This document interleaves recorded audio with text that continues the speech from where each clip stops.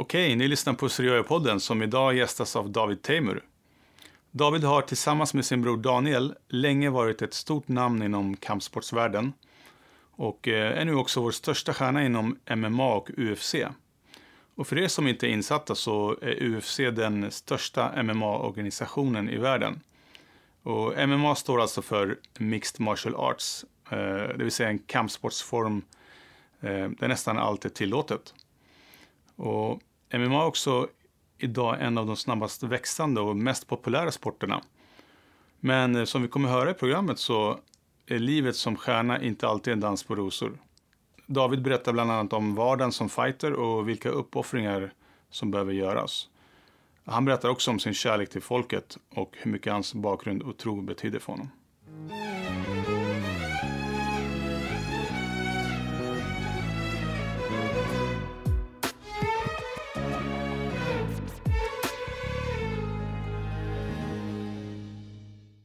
Välkommen till Seriöja-podden och dagens gäst, ingen mindre än David Teimur. Välkommen David. Tack snälla. Härligt. David, när jag säger David Teimur till folk så folk tänker på fighten, kampsporten. Men jag vill veta i första hand, vem är du som person? Vem är du vid sidan om kampsporten? Berätta lite om din uppväxt, om din bakgrund för de som inte känner dig. Ja. David Teimur, 29 år gammal, tävlar i världens största MMA-organisation, UFC. Jag är 5-0 i organisationen, obesegrad. Första någonsin i historien från svensk mark som har lyckats åstadkommit det. Ja, jag är född och uppväxt i Sverige. Järfälla från första början. Sedan flyttade vi när jag var cirka 00 där. Så flyttade jag över till Botkyrka. Okej. Du flyttade från Järfälla till Botkyrka? Ja. Okej. Så en tuffare uppväxt blev ännu tuffare? Nej, alltså det blir ju vad man gör det till liksom. Nej, men vi har ju mycket bekanter och sånt på den här sidan, om man säger släkt och sånt i Norsborg och även blandat Södertälje och så vidare. Så att vi flyttade. Ja. Hur pass tidigt kom du in till exempel i kampsporten? Var det ett självklart val från början eller? Nej, alltså jag har haft en bra uppväxt med familjen och jag är väldigt så här nära familj. Idrott har jag alltid tyckt om sedan jag var liten. Vi har hållit på med allt från fotboll till hockey, tennis, etc. Och pappa han har alltid stöttat oss och skjutsat oss till träningarna och så vidare. Så det har jag alltid gjort. Jag har alltid varit en idrottskille då. Så jag har varit ung då.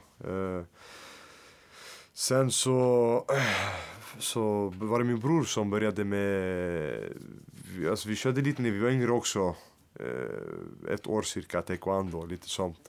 Okay. Men det var mest för att testa på lite rolighetsskull. Men sen vart jag cirka 14 år där någonstans så min bror började med thaiboxning och jag körde fotboll då.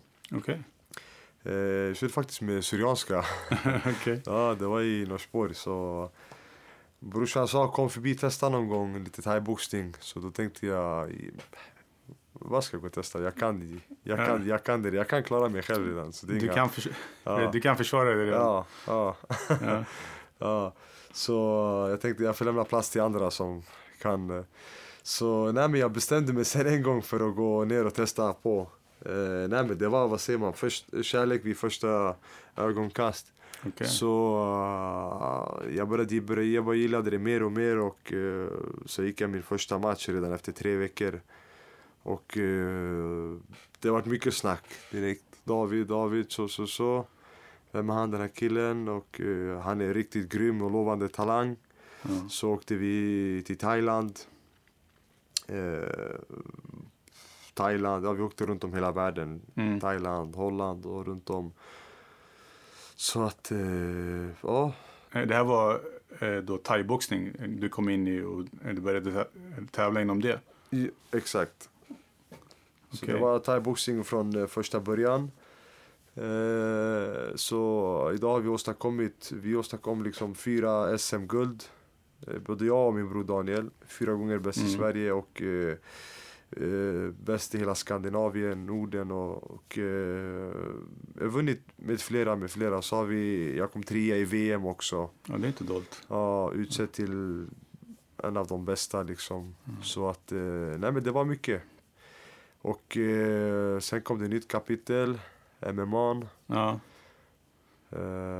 Hur kom du in där? Hur kom du in, alltså, jag menar, det är ändå på att köra thaiboxning och gå till MMA. Många kanske tycker det är ett naturligt steg, men det behöver väl inte vara det nödvändigtvis? Nej, alltså det fanns ju lite, alltså MMA växte ju enormt. Just idag är den världens mest snabbande växande sport. Men medan vi höll på med thaiboxning där så var det alltid folk som ville se oss även i MMA-världen också. Så jag tänkte, nej, jag gillar thaiboxningen och K1, det är det jag kommer vilja hålla på med. Ja. Så det gick ju i Japan och de här ställena som man kunde se förut. Nej men faktiskt så började vi också få lite, det såg fingrarna kliade lite så man känner fan jag vill testa på lite det här med rulla jutsi i marken och du vet alla dessa, det är så brett, det är som femkamp liksom MMA. Du måste kunna brottas, du måste kunna jutsi på marken och boxning, thaiboxning, så det är jättebrett. Så vi bestämde oss för att ge oss chansen och testa på. Ja. Så det var kul. Så... Ja. Det är väldigt komplext, det är det ju. Och jag hör, alltså, när du berättar om det här, du säger ju vi, och jag antar att du menar du och din bror Daniel då. Precis. Hur pass stort inflytande har han haft på dig?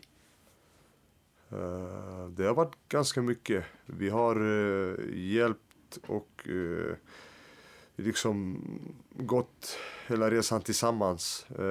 Det har vi gjort. Så att vi har alltid supportat varandra om till exempel om jag är trött så pushar han mig. Om han är trött så pushar jag honom. Så vi har liksom funnits där för varandra och det har varit så sedan dag ett. Om vi ska backa lite grann bara. Ni började inom thaiboxning, du dumpade en eventuell fotbollskarriär och sen går vi där till MMA. Hur kommer det sig att MMA har blivit så stort? Vad är det som har hänt egentligen? Folk tycker om det. Alltså det är en underhållande och rolig sport liksom, upplevelse för alla som... Det har bara varit så typ, på något sätt. Det är något, folk tycker om det helt enkelt.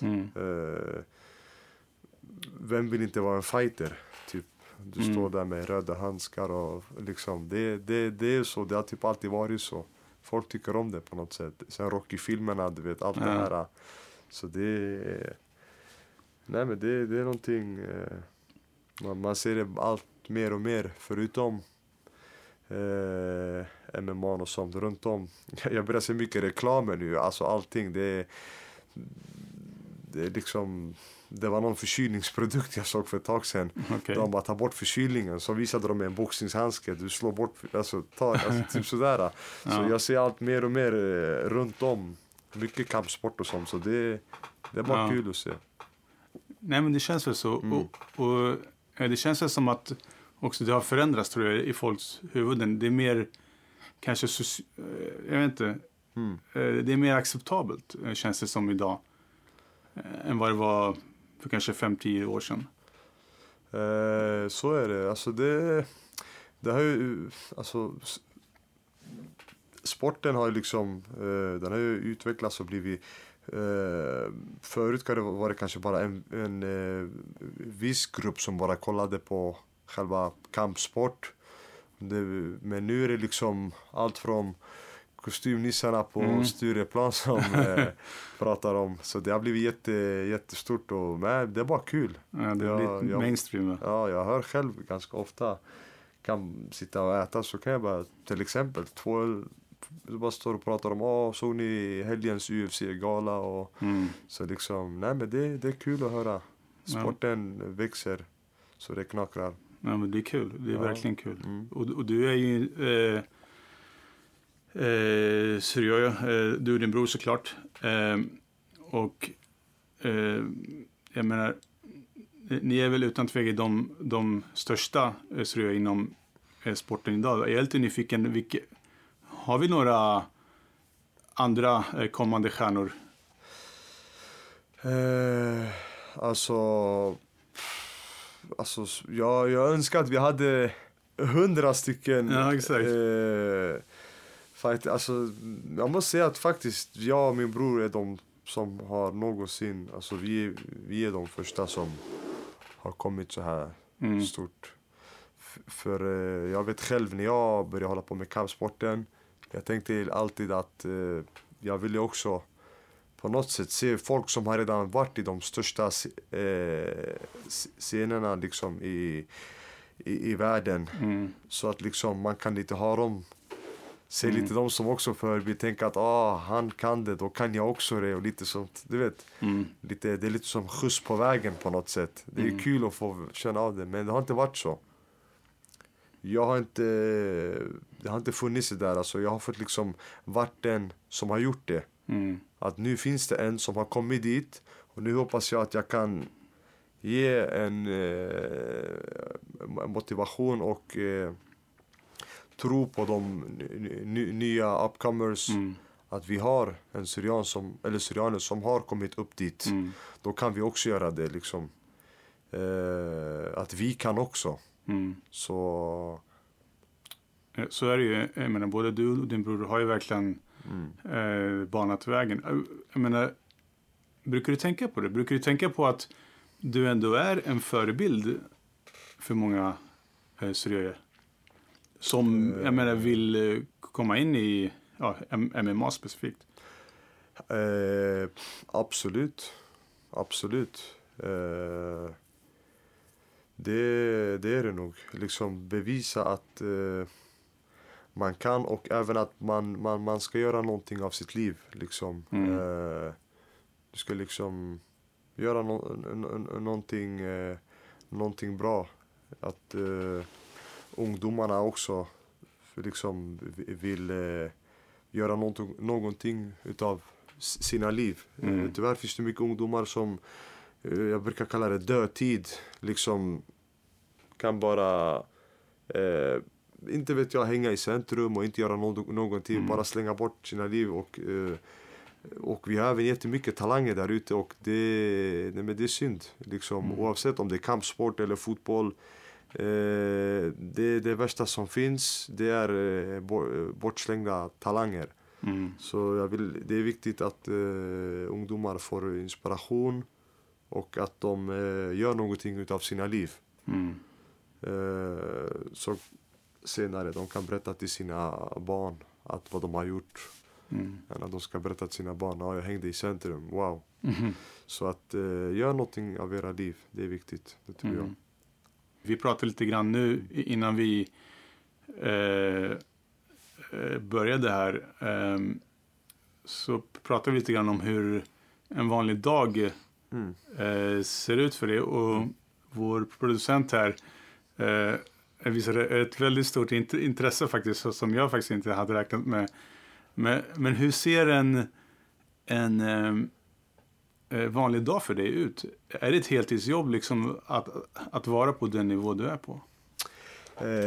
Faktiskt, det är ett heltidsjobb måste jag säga. Det är inget liksom, man tror bara jag ska gå och träna lite nu och jag ska. Nej.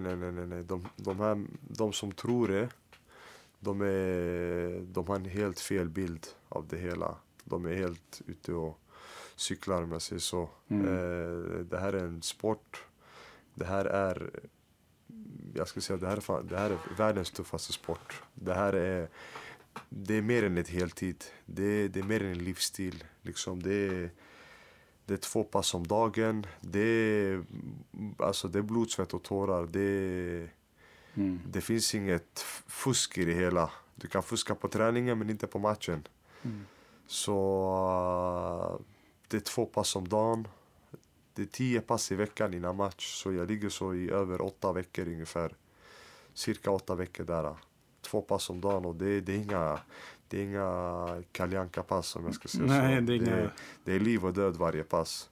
Ja. Så för de som tror att det här är bara enkelt och många kan även tro att men vad skönt liksom om man inte vet jag. Ni har det bara kampsporten. Nej men det är inte så. Det är mycket tuffare än vad man tror. Man ser inte allt bakom kulisserna.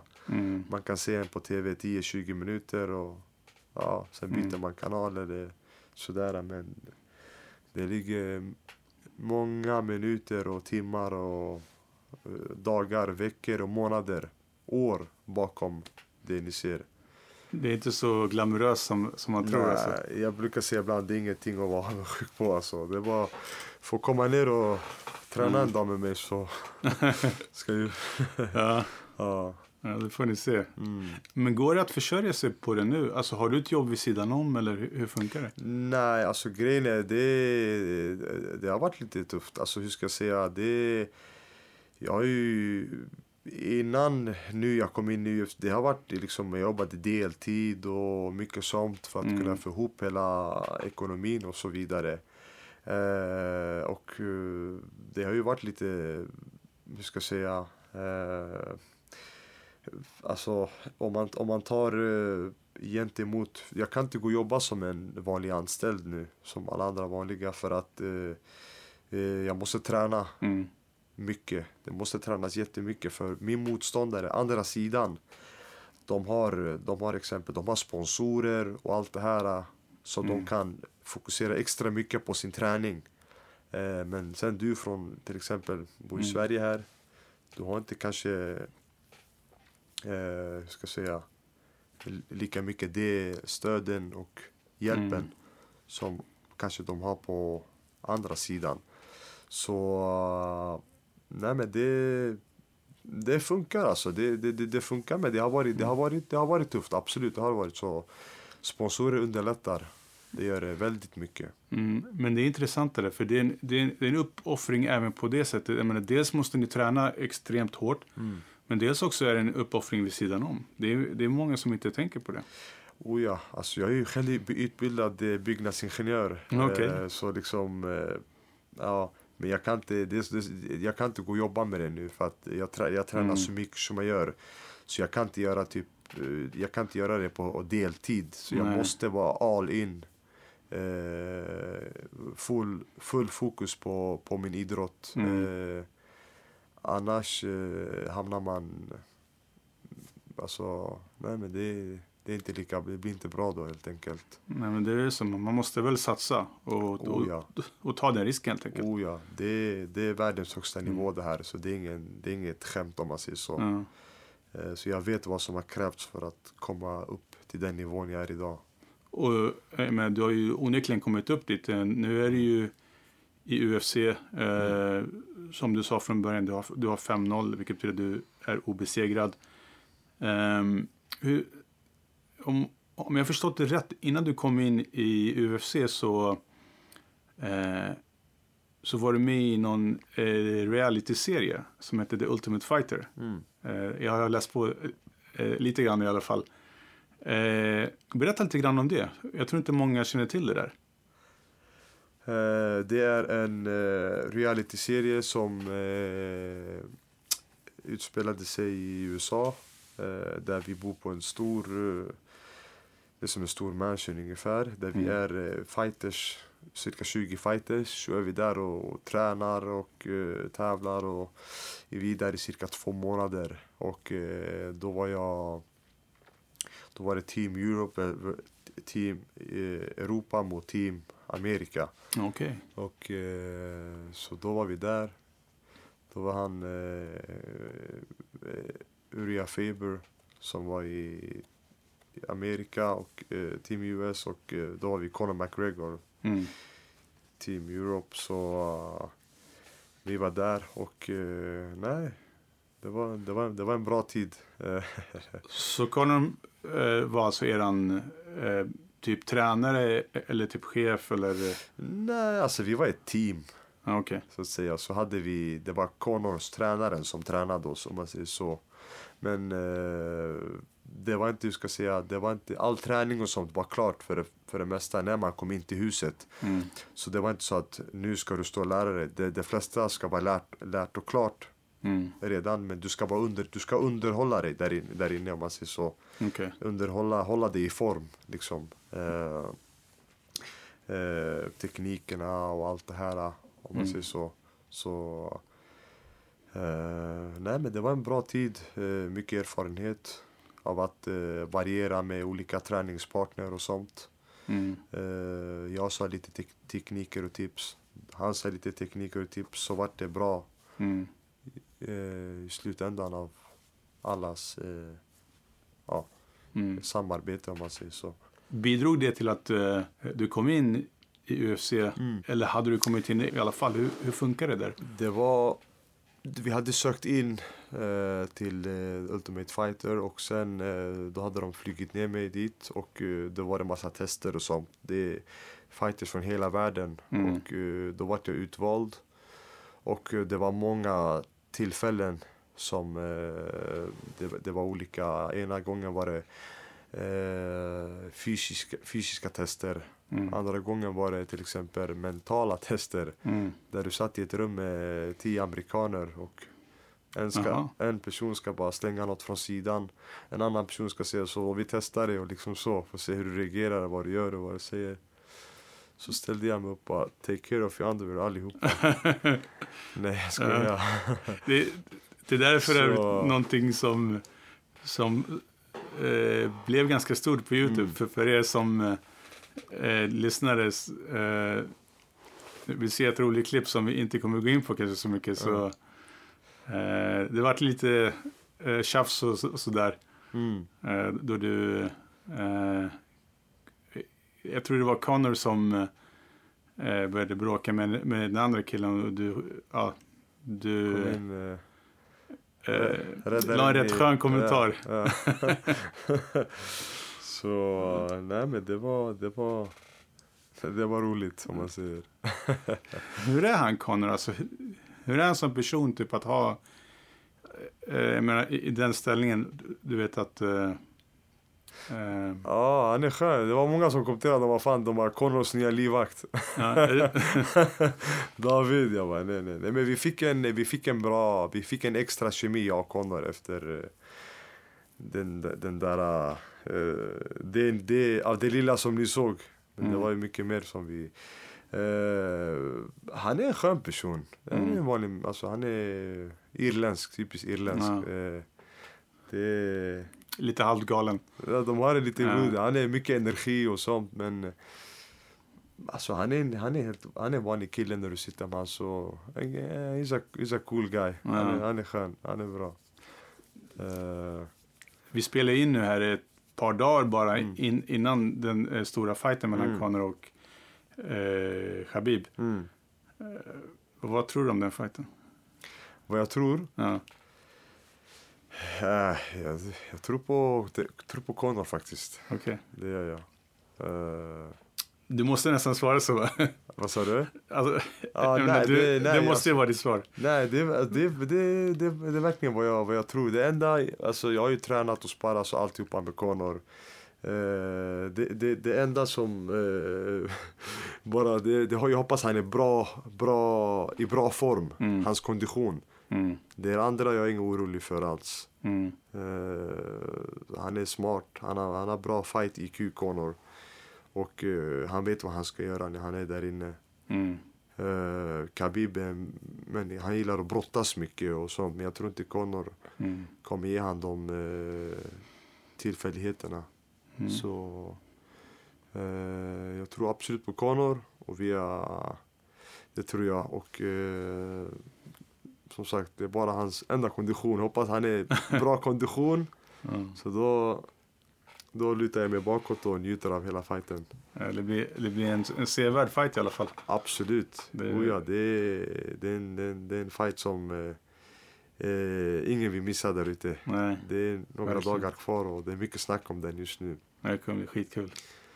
Och ja. Låt oss prata lite grann om dina fighter. Är det nyfiken? Hur brukar du förbereda dig inför en match? Alltså det är när jag har om man säger när jag går in på ett camp då inför match, då är det liksom, det är 2 pass om dagen, morgon och kväll, och träningspassen de varierar olika. Ena dagen kan det vara thaiboxning, andra dagen kan det vara boxning, tredje dagen kan vara brottning, sen kan det vara andra dagen kan vara fysintervaller. Med vår fystränare Jimmy Daoud heter han, som många syrianer känner till. Han har jobbat med fotbollen och syrianska. Men det är mycket blandat. Så det är sparringar och det är mycket blandat. Så man ligger så i cirka 8 veckor inför match. Det är så pass lång tid innan? Ja, och det är 10 pass i veckan. Oj. Och sen du ska banta och dieten och det är jättemycket. Och jag menar, det ska ju sägas, jag tror inte många tänker på det, men ni kanske har 2 fighter om året max? 2-3 ungefär. Ja. Det är hårda camp inför matcherna, det är det verkligen. Och det återigen, det är ingenting att vara avundsjuk på. Nej. Träningspassen, det är blod, svett och tårar. Det är inte alla som är klara av det. Jag menar, det verkar ju, eller det måste vara så att du har ett mindset. Jag menar, du måste ha ett starkt psyke. Mycket, mycket, mycket starkt psyke. Har du alltid haft det? Var kommer det ifrån? Alltså, hur ska jag säga, det är tydligen, alltså det är alltid liksom, jag har alltid varit riktigt att jag kämpar, jag slutar inte bara för att jag är trött, till exempel. Jag har alltid jobbat hårt och trott på mig själv. Det tror jag är rätt så viktigt, oavsett vad man håller på med, om det är business, entreprenörskap och vad man gör. Man måste alltid tro på sig själv. Nej, men det är den jag är liksom. Det är David. Det har alltid varit så liksom. Jag har alltid varit jag gillar utmaningar, jag gillar det ska vara liksom, jag gillar att vinna liksom, förstår du? Jag är inte där liksom, när jag gör någonting så gör jag ordentligt. Jag vill liksom, det ska vara all in och jag ska bli bäst på det. Annars vill inte jag vill inte vara medelmåtta. Så är min mentalitet. Om jag ska gå in på någonting, då ska jag bli bäst på. Jag ska inte gå in och vara bara en i mängden. Så är det. Men det är väl därför du förmodligen har lyckats så bra också. Ja. Så det är lite ett kvitto på vad säger man? Nej, men det är hårt arbete. Det är oavsett vad man håller på med. Man måste jobba hårt. Så är det bara. Men verkligen. Om man tror att det kommer av sig själv, då är man helt ute och cyklar. Så. När man kollar på matcherna som du har varit med och du följer det, men det är uppenbart att du och ditt team, ni har en sjukt stark sammanhållning. Men hur viktig är gruppen bakom det? Det är inte alltid man ser de personerna. Alltså det är ju viktigt, ett team om man säger så. Det är viktigt, alltså om man tar nu Jimmy Daoud, våran fystränare, han har hjälpt oss enormt mycket. Det är allt från våran fys till när vi kommer förbi han i Actic där i Tälje rehab, så han brukar liksom han brukar besikta oss. Så det är liksom det är vrida och knäcka och det är muskler och massage och mycket sånt, behandlingar och så att Jimmy har verkligen alltid funnits där för oss. sen många år tillbaks. Och OS det här Mohamed Danio. Och han har alltid funnits där för oss. Och det är något man inte glömmer liksom. Och han har alltid funnits där, så det betyder enormt mycket. Och han hjälper även mentalt liksom, inför matcherna. Att ha min senaste match nu när vi gick, jag och brorsan i New York. Så han var alltid där, han hjälpte oss. Vi gick ner 5 kilo på en vecka inför... Ja. Så du vet, då är man lågsockernivå och sånt, du vet. Så han hjälper liksom, han boostar oss med bra ord och liksom att... och sådär, som en... Det är jätteviktigt. Som en pelare liksom. Så det är fina ord liksom. Så det är jätteviktigt, absolut. Min storebror Gabriel, han hjälper till enormt mycket. Jag har gjort det sedan dag 1. Det är liksom obegränsat. Det går inte att säga hur mycket han har... Det räcker inte med ord att säga hur mycket han har funnits där för oss och hjälpt till oss. Ni är ju 3 bröder. 3 bröder, ja. Men han håller inte på med MMA? Nej, nu är han jobbar ju... Han är frisör liksom. Okay. Så han är gift och har barn och allt sånt, så... Så han är ju helt tid på sin grej, om man det går så. Inte längre.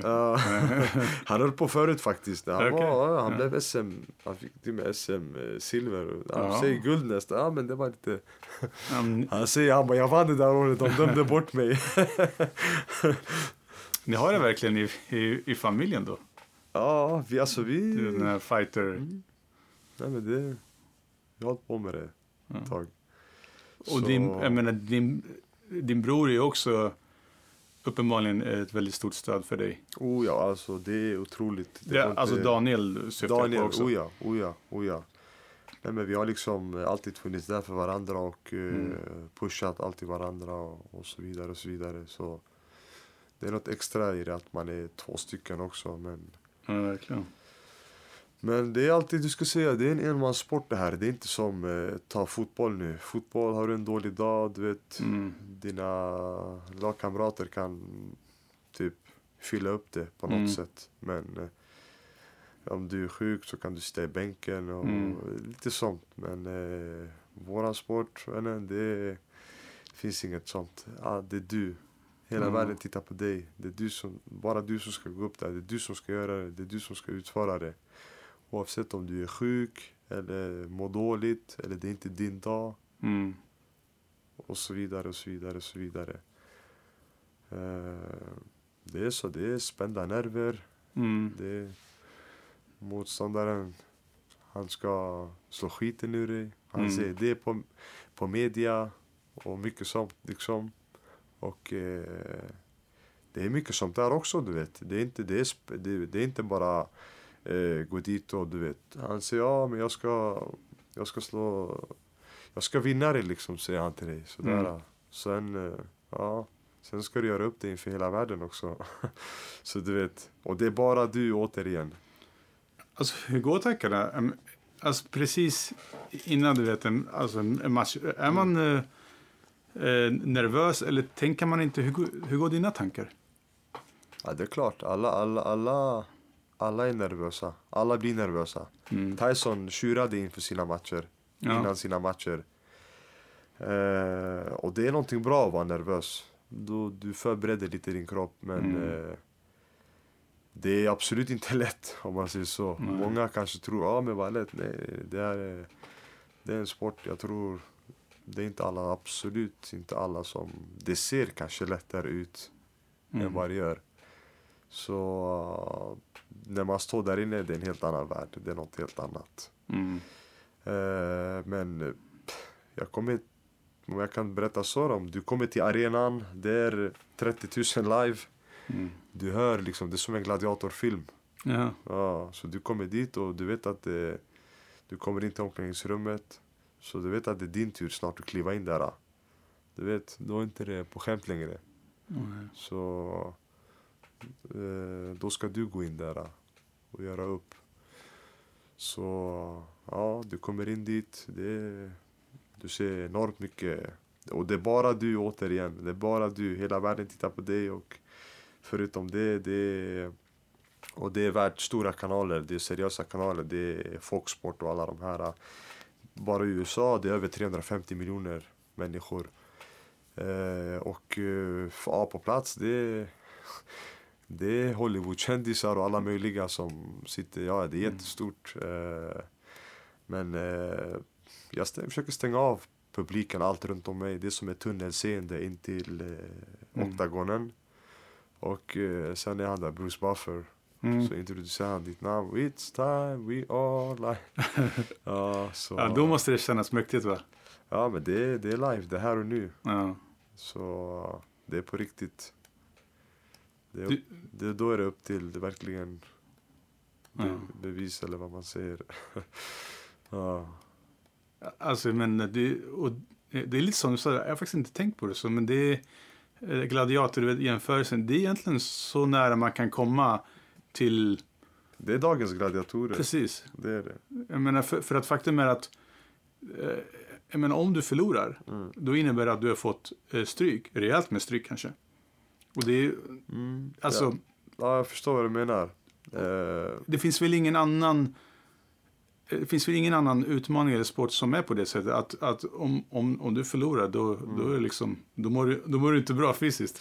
Ja, det beror på. Du kan förlora på olika sätt. Ibland kan det vara att du har haft en dålig dag, du vet, att det inte var din motståndare som var bättre än dig.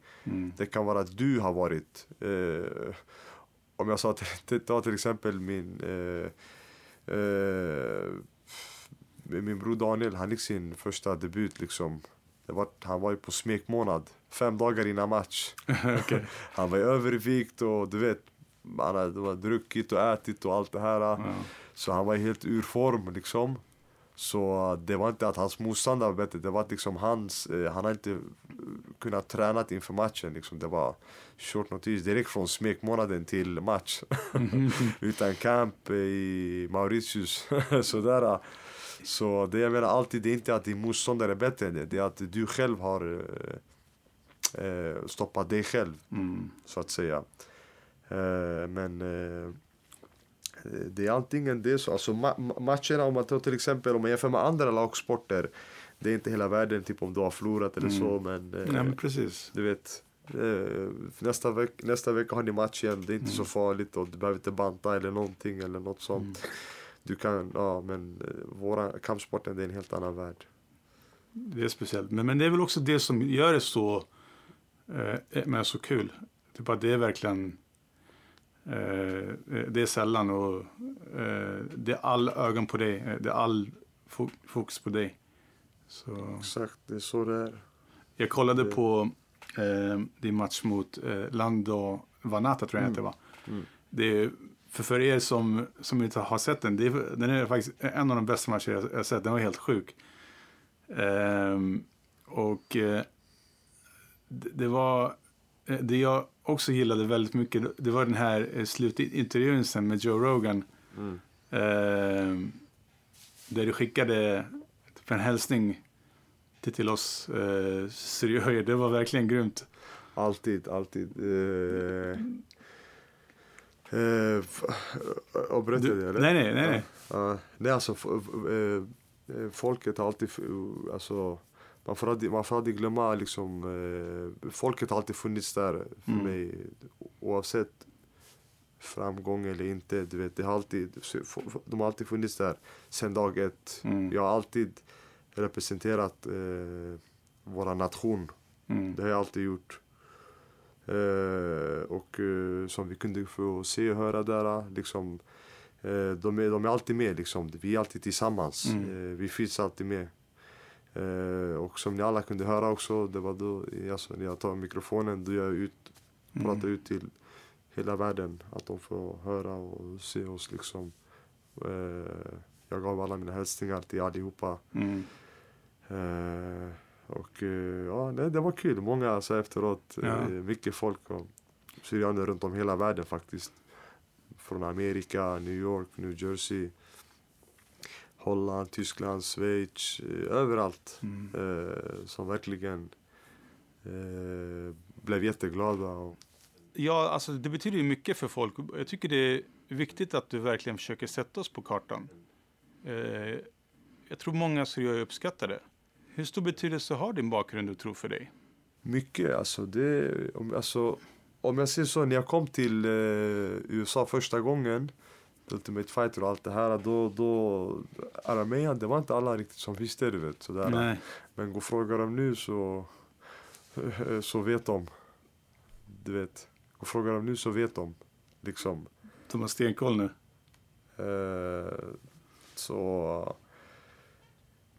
Det är liksom, vi har haft en lång historia. Jag tror inte till och med alla syrianer vet själva vem de är och vilket folkslag vi är. Mm.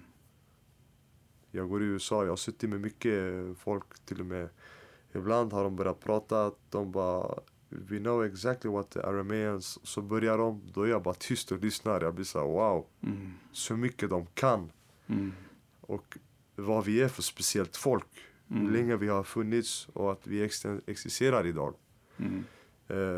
Ja, alltså vi har gått igenom mycket. Vi har gått igenom mer än vad folk tror. Så det är liksom, det är någonting att vi måste alltid, att man ska alltid liksom, som Gud tycker om oss, ska vi alltid tycka om varandra också.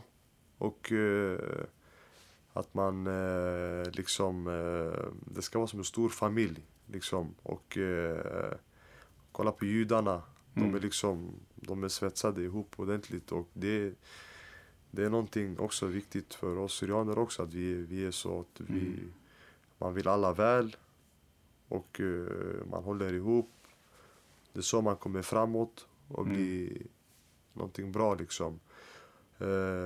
Och folket har alltid funnits där för mig. Jag har aldrig förnekat min nation och allt det här. Och men allt fler vet nu alltså mer arameans och sånt, och men det är mycket jobb som ligger bakom, som jag sa tidigare i snacket. Det jag håller på med, det är mycket jobb liksom. Jag är med absolut världens största tv-skärmar i världen, som ja, det är inte ska jag säga, jag önskar att det vore mer, men det är alltid viktigt att man vet vad man har för någonting också. Så det är viktigt. Det är mycket jobb bakom. Det finns det mycket jobb bakom, så att man Ja, verkligen. Och nu har du har kommit en bra bit på vägen. Du, som sagt, du har fightats 5 gånger, vunnit alla 5. Vad händer nu? Vem kommer möta? Hur ser framtiden ut? Eller vem vill du möta? Det kanske inte är så bestämt. Nej, alltså återigen, det är inte bestämt ännu. De håller på och kollar vem nästa match. Det blir antingen i slutet på året eller i början på nästa år. Men det är på G. Okej. Så det är inget du kan så här avslöja eller? Nej, för det är inte något, det är inte jag vill inte säga för mycket i förväg, om man säger så det är inte helt klart än. De håller på med, så jag är alltid så, när saker och ting är klart, då kan man. Ja, men det är nog vettigt. Men det har alltid varit någonting bra i alla fall. Så. Men hur funkar det? Alltså för jag menar, det är inte som en turnering direkt, typ att alltid, du vet, glasklart, om du vinner mot den här så går du till nästa steg, utan det är lite så här, det är lite godtyckligt. Hur funkar det egentligen? Jag menar, ditt mål är ju såklart bältet. Hur kommer du dit? Hur ser vägen ut? Alltså, det är ganska logiskt. Det är som allt annat. Vi ser om du tar en annan sport, ta fotboll till exempel, för att de ska komma upp till inte vet jag, allsvenskan nu till exempel, eller Champions League eller vad som. De måste ju vinna viss antal matcher. Det är samma sak med min sport jag håller på med. Jag måste vinna ett visst antal matcher. Och så kommer det med det är på kö liksom. Du går från 10, 9, 8, 7, 6, 5 så på så vis du går framåt varje gång. Så det är ganska enkelt system om man säger så. Så det gäller alltid att vinna dina matcher och när du vinner då går du alltid framåt. Och det tar sin tid. Jag brukar säga Rom byggdes inte över en natt. Så men det tar sin tid liksom. Det gäller alltid att vinna, då kommer alltid steget framåt hela tiden. Så när du vinner nästa gång, då är det kanske ganska nära en titelfight. Då är det ännu närmare. Ja. Och det är väl målet, misstänker jag? Ja, det är målet, självklart. Det var innan jag ens kom till UFC. Då sa jag ska komma in till UFC. Nu är jag i UFC och är 5-0 och besegrad. Och nu står jag här. Och nu liksom är det ska vara ännu mer liksom. Det är bältet som är målet. Som sagt, sen får det ta den tiden tar. Men det är mycket jobb bakom. Ja, verkligen. Det är lång resa. För att man ska kunna fortsätta hålla på med det här. Det är mycket jobb. Det är mycket jobb. Det är det. Ja, men det vore fantastiskt om både du och Daniel lyckades vinna bältet. Ni tävlar ju inte i samma klass. Nej, jag förstått det rätt. Jag tävlar i lightweight. Och Daniel kör i light, alltså jag kör 70 kilo. Och Daniel kör i 66. Det blir enklare så. Okay. Så Daniel, jag kör 70 kilo och Daniel kör 66 kilo. Så det är en viktklass ifrån varandra som vi kör. Ja, men då är det bara en tidsfråga innan ni har fixat båda de bältena. Ja. Härligt. David, jag vill... vänta, ska man kolla. David, sist men inte minst idag. Jag tänkte fråga dig, vad vill du hälsa våra lyssnare? Jag vill till att börja med alltid säga att till att börja med att säga stort tack till allihopa som liksom stöttar en. På vilket, om det är från sociala medier till liksom allt från en bön till allting vad det är. Jag vill alltid tacka er och ett stöd, det betyder enormt mycket. Och ni finns alltid med. Ni finns alltid med i ens tankar verkligen och vi gör det här tillsammans och när jag vinner då är inte det bara jag som vinner, då är det hela vårt folk som vinner. Så är det. Jag representerar hela nationen och med Guds vilja så ska vi kamma hem bältet en vacker dag. Men det tar tid och jag vill verkligen säga till allihopa mycket kärlek och respekt verkligen. Så vi tackar er alla för stöd och det betyder enormt mycket. Väldigt mycket. Och jag vill hälsa till hela vårt folk runt om i hela världen. Från alla håll och kanter och allt. Alla våra folk. Och ja, tacka vår Herre Jesus Kristus. Förutom honom är vi ingenting. Så oavsett vad man gör, ibland när saker och ting går bra i livet för en så kan man ta äran till sig själv, men man får aldrig glömma det Herren Jesus Kristus, det är via honom som saker och ting sker goda vägen. Så och man ska alltid i livet också så ska man alltid man får inte glömma hälsan är viktigt, jätteviktig. Liksom oavsett vad ni än gör, okej, pengar är viktigt men hälsan är också viktigt. Så oavsett vad ni gillar att träna, gör det. Gå och träna, gå spring, gå cykla, gå simma, gå lyft vikter. Kampsport om ni tycker om det. Jag vet inte vad ni alla där ute tycker om, så gör det ni tycker om. Och det behöver inte vara varje dag, det kan vara 2-3 gånger i veckan. Där ni är fysiskt aktiva, träning och där ni pulsar. Och tänka på vad ni äter. Äter bra mat med en god hälsa. Och det hjälper och det gör så mycket bort från, alltså du vet, sjukdomar, du vet, blodtryck och fetma och socker och allt sånt. Att verkligen alla där ute hör det, att er hälsa den är viktig, du vet. Jag lovar, pengar är inte allt faktiskt, du vet, det är ibland. Nej, vi tänker väldigt mycket på det, pengar och så där, men man glömmer hälsan, du har rätt. Ja, och även en grej till också gällande vårat språk är också viktigt. Man får inte glömma bort. Återigen, jag tror inte riktigt alla själva vet vem vi är och hur länge vi har existerat. Liksom, våran historia, allt det här, det är jätteviktigt. Vårat språk.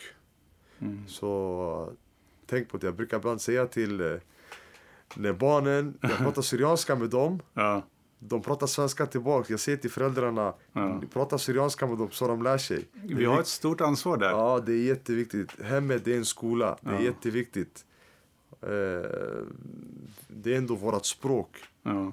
Så det är någonting, liksom, våra förfäder, vi har än idag, att vi finns och pratar, och det är liksom, man måste kunna fortsätta förlänga med nya generationer som kommer, för vi är ett otroligt fint folk, och men liksom all vår historia och allt det här, alltså det är synd att liksom bara förlora allting. Så det är viktigt liksom, och återigen, det är ändå vårat språk, och det är viktigt att vi inte glömmer det, verkligen. Extremt viktigt. Jätteviktigt. Så, ja. Det är väldigt, väldigt, väldigt fina och väldigt många och goda råd faktiskt. David, verkligen tack för idag. Och tack för det du gör. Och tack för att du sätter oss på kartan. Du gör verkligen det. Och du har stödet av oss allihopa. Och det du gör betyder mycket. Och jag önskar dig lycka till, och vi ser fram emot att du vinner det där bältet snart. Tack snälla. En vacker dag så hoppas vi ska vi ta hem det där bältet. Härligt.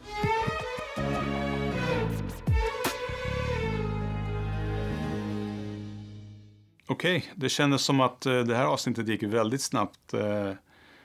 Tack än en gång till David, som inte bara är en grym fighter utan också en väldigt ödmjuk och fin människa.